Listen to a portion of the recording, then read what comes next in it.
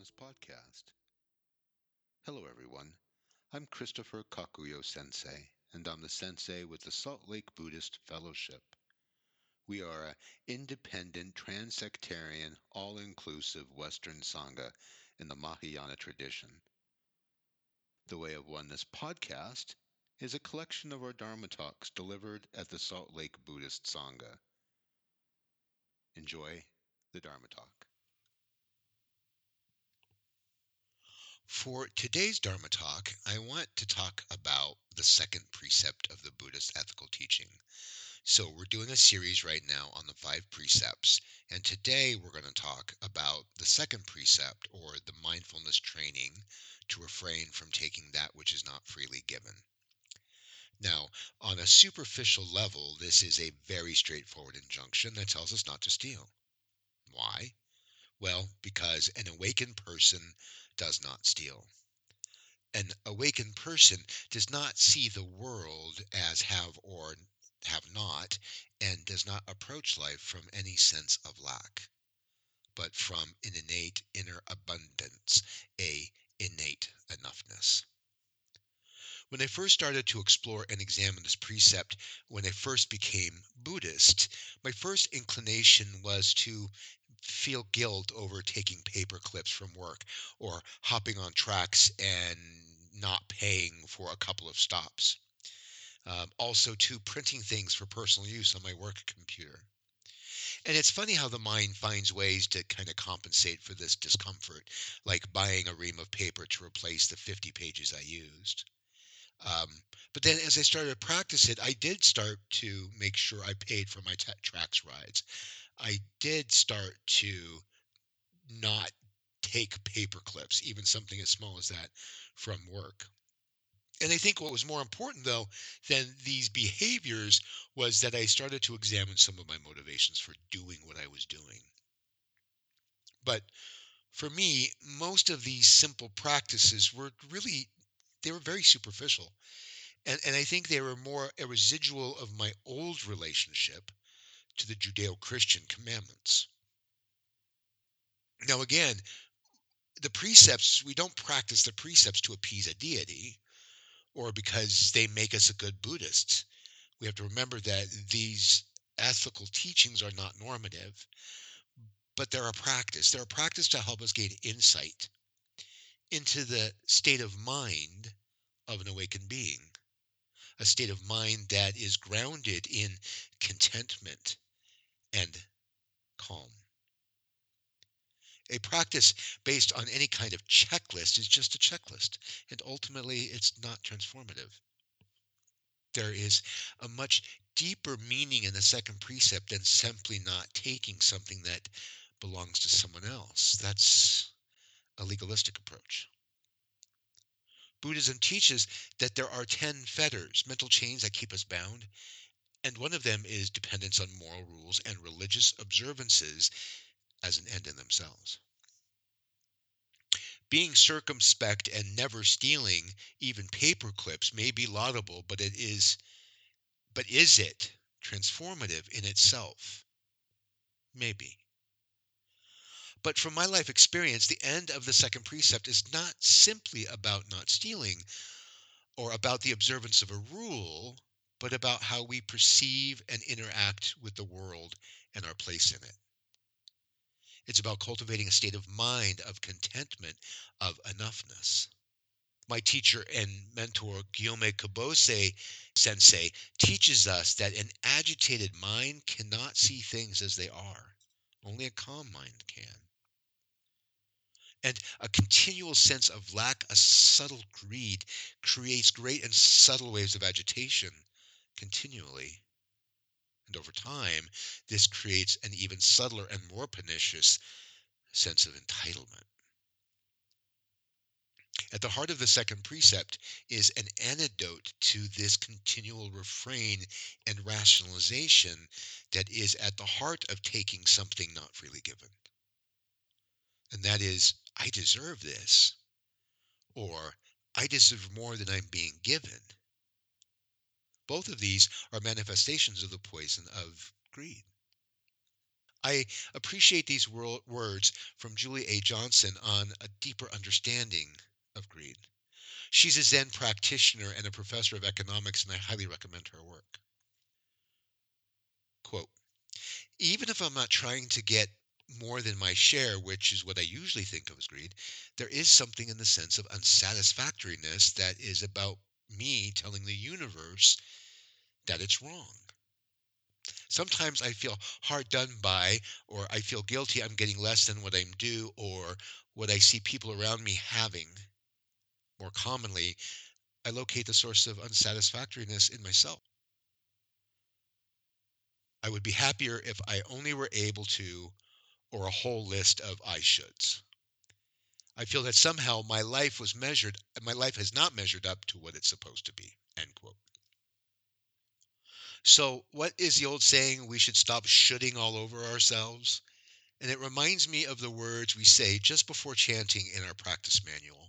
Quote, stop torturing yourself with all those made up stories of who you think you are and aren't. End quote. This is the spirit of the second precept, examining all the subtle forms of greediness, of lackness, and how they disturb our peace and keep us from cultivating a calm mind. This is something I never even contemplated or was taught regarding the eighth commandment, thou shalt not steal. That was all about paper clips, about things, and about being a thief. But here's the thing. In reality and in my own life, what I find myself stealing is not these objects, but I steal time. This is more subtle than paper clips. Time stolen.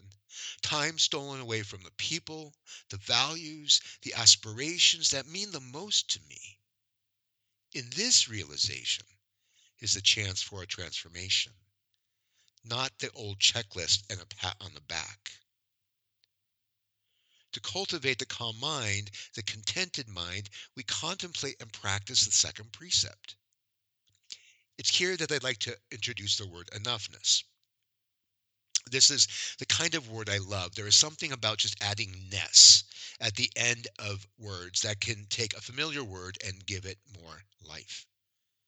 The word muchness came to define my courtship with my wife in a series of love poems that I dedicated to her. And that came from the play of words born out of E. E. Cummings and his puddle wonderful.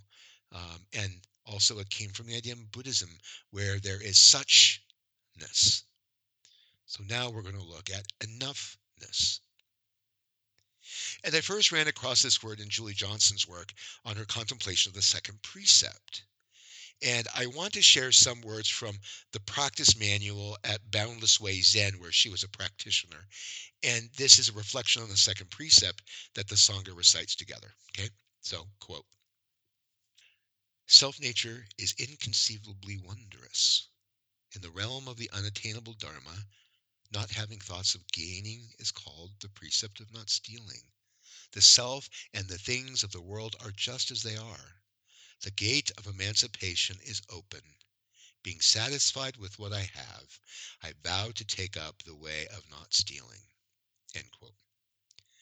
And I love that idea in that aspiration is the thoughts of not gaining, being satisfied with what I have. I take up the vow of not stealing. Now, this is Roshi Bartok, who is the Roshi there at Boundless Way Zen, at least the time that this Dharma talk was given. And here's the commentary that he gives on this verse. Quote, I value cultivating a sense of enoughness with regard to material, relational, and spiritual attainments, and why I value entrusting to the universe what belongs to the universe and not arrogating itself to myself. End quote. And here's that word enoughness again.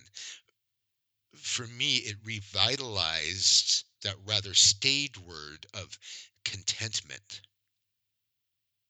We learn here that the practices of the second precept is the practice of being satisfied with what I have. I appreciate this written by Leo Babauta. Quote, there is a famous stone water basin outside of the even more famous Ryoan-ji Temple in Kyoto, with 4 characters that read Ware Tada Shiru Daru.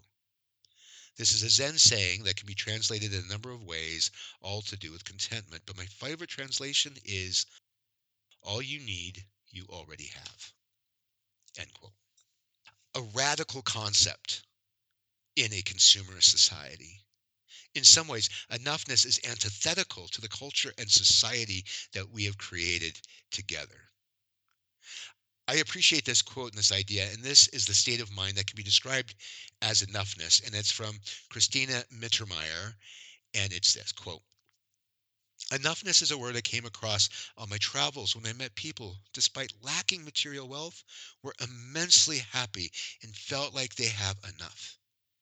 It has to do with taking only what you need and using everything that you take, knowing that doing so will allow others also to have enough. End quote. I love the word enoughness. And in our last gasp consumer economy, the idea of enoughness is anathema. It is a radical and dangerous idea. We live in a society that runs on the opposite of enoughness. We are constantly bombarded by not enoughness. So much of what we're experiencing in society right now is because of a programmed needed need, a constructed and accepted state of mind that can simply be described as a persistent state of lack. In today's world, it's hard not to live with a persistent sense of lack because we're told 100 times a day through media and advertising and social media that we are. Our contemporary world survives by creating this artificial sense of lack. Tells us that we are lacking the things, and the only reason we're not happy is because we don't have this car, that brand of toothpaste, this brand of smartphone. We come to believe that these things, once we get them, will make us happy. End of story. As David Lloyd, the Buddhist teacher and philosopher, writes, quote, we start to relate to the world through acquisition, end quote. The second precept is the antidote to this misperception of the world. One of the many names of the Buddha is the great physician, and many of his teachings are called antidotes to certain states of mind. The second mindfulness training, not taking what is freely given, is the antidote to this perceiving the world through acquisition, through attachment, craving, and greed. And the prescription is simple. The antidote to greed is generosity, which is born out of awareness of enoughness. I appreciate this from Brian Thompson. Quote, there's always something new to desire, isn't there? We're never completely happy. We're always searching for the next thing to amuse us for a few moments. We're always on a quest to achieve, acquire, obtain. Our sense of lack fuels us. It keeps us busy, but it also distracts us from realizing our true happiness, that which is already within each of us. End quote. At the heart of our contemplation of the second precept is the cultivation of gratitude and generosity. The affirmational expression of the second precept is be generous. From the Zen tradition, a monk once asked the Chinese Zen master, Hui Hai, what is the gate of Zen practice? Hui Hai answered, complete giving. End quote. Here is the antithesis of stealing, complete giving. In my previous tradition, at least culturally, sexual purity was the primary virtue. In Buddhism, it's generosity. So if one were to ask me how to practice the second precept, it would be to say, just don't steal.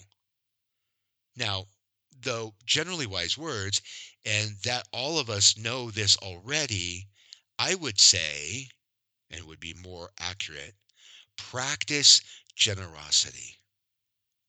The transformation doesn't come from not stealing, but from the cultivation of generosity. I love this from Dogen. Quote, "The mind of living beings is difficult to transform. In the beginning, it must be done through giving." End quote. One way that we can begin to practice the second precept as a practice of generosity is first to develop a gratitude practice. The more we see and appreciate what we already have, the more we see the falseness of our perceived lack or even our entitlement. Contemplating the spirit of the mindfulness training to not take what is freely given opens a door for us to become more aware of daily grace, something that is beyond self-power, self-conceit, deserving or not deserving. The second precept offers us an invitation to take notice of the grace we receive every day, which also ties us into our practice of the first precept, affirming life. Or as Greg Kretsch writes in his book on Nikon, quote, "To live a life of gratitude is to open our eyes to the countless ways in which we are supported by the world around us." End quote. Jack Kornfeld suggests a practice for the second precept by undertaking for 1 week to act on every single thought of generosity that arises spontaneously in your heart. The second thing we can do is start to do a gratitude journal. Carry it with you and start writing down the smallest things that you are grateful for. Like the way the sun lights up the front hallway in the late summer, or how long your child's eyelashes are, or the smile from a stranger that changes your mood, or the glory of an early morning alone, or the wet juice of a late summer peach running down your chin. As we become more aware of the grace we have received, the more motivated we are to protect and nurture the gifts. From our great earth bodhisattva, the teachings of the Buddha, and compassion and loving kindness towards people, these are all part and parcel of the practice of the second precept. That means the part of practicing the second precept is not just to not take things, but to stand up to bear witness to exploitation when it is happening. When we don't, we are simply ignoring the suffering and boundless ignorance that has given birth to its appearance. So the last practice, and one that seems to come naturally through a gratitude practice, is one that might be the most important right now, and that is to stand up against this exploitation of the natural world and of other people and marginalized communities. As we deepen our gratitude, we come to realize on a deep level that there is no I apart from others. And when someone is marginalized or silenced, then it's not just them that are marginalized and silenced. It is also me. It's also you. Whether it is our natural world or in our marginalized communities, it is not happening to someone else. It is happening to all of us. So part of practicing the second precept is to examine our current relationship to the earth and to its gifts and seeing where it is being exploited and where we as a society are stealing from future generations for our own convenience. Much of this exploitation is simply driven by a pathological sense of lack that is part of our cultural and karmic inheritance. It is our ability to not be satisfied with what we have, which is so much. I contemplate and think about what you can do to practice the spirit of the second precept when it comes to the natural world and our relationship to it. We can do the following, as Thich Nhat Hanh has said about the precept, quote, "The second precept is not to steal. Instead of stealing, exploiting, or oppressing, we practice generosity.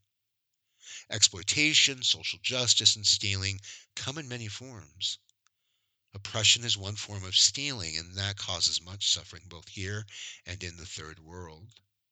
The moment we undertake to cultivate loving kindness is born in us, and we make every effort to stop exploitation, social injustice, stealing, and oppression."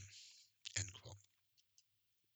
So, from our experience in our previous tradition, we looked at the Ten Commandments, and the Ten Commandments had this feeling of a very legalistic normative feeling. And here we now are looking at the second precept of Buddhism. And in the affirmational, again, it is not that legalistic way of looking at the teachings from the Buddha, but it is non-normative. It is to gain insight into the mind of an awakened being. And we do that by being generous, by developing our gratitude. In Won Buddhism, it is said that gratitude practice itself is a path and a gate to awakening, to becoming a Buddha. So I want to challenge all of you as part of your practice of the second precept to contemplate the second precept far beyond paper clips. May it be so. Namo Amida Butsu. Thank you for listening. To learn more about our fellowship, please go to saltlakebuddhist.org. We look forward to having you here again. Namo Amida Butsu.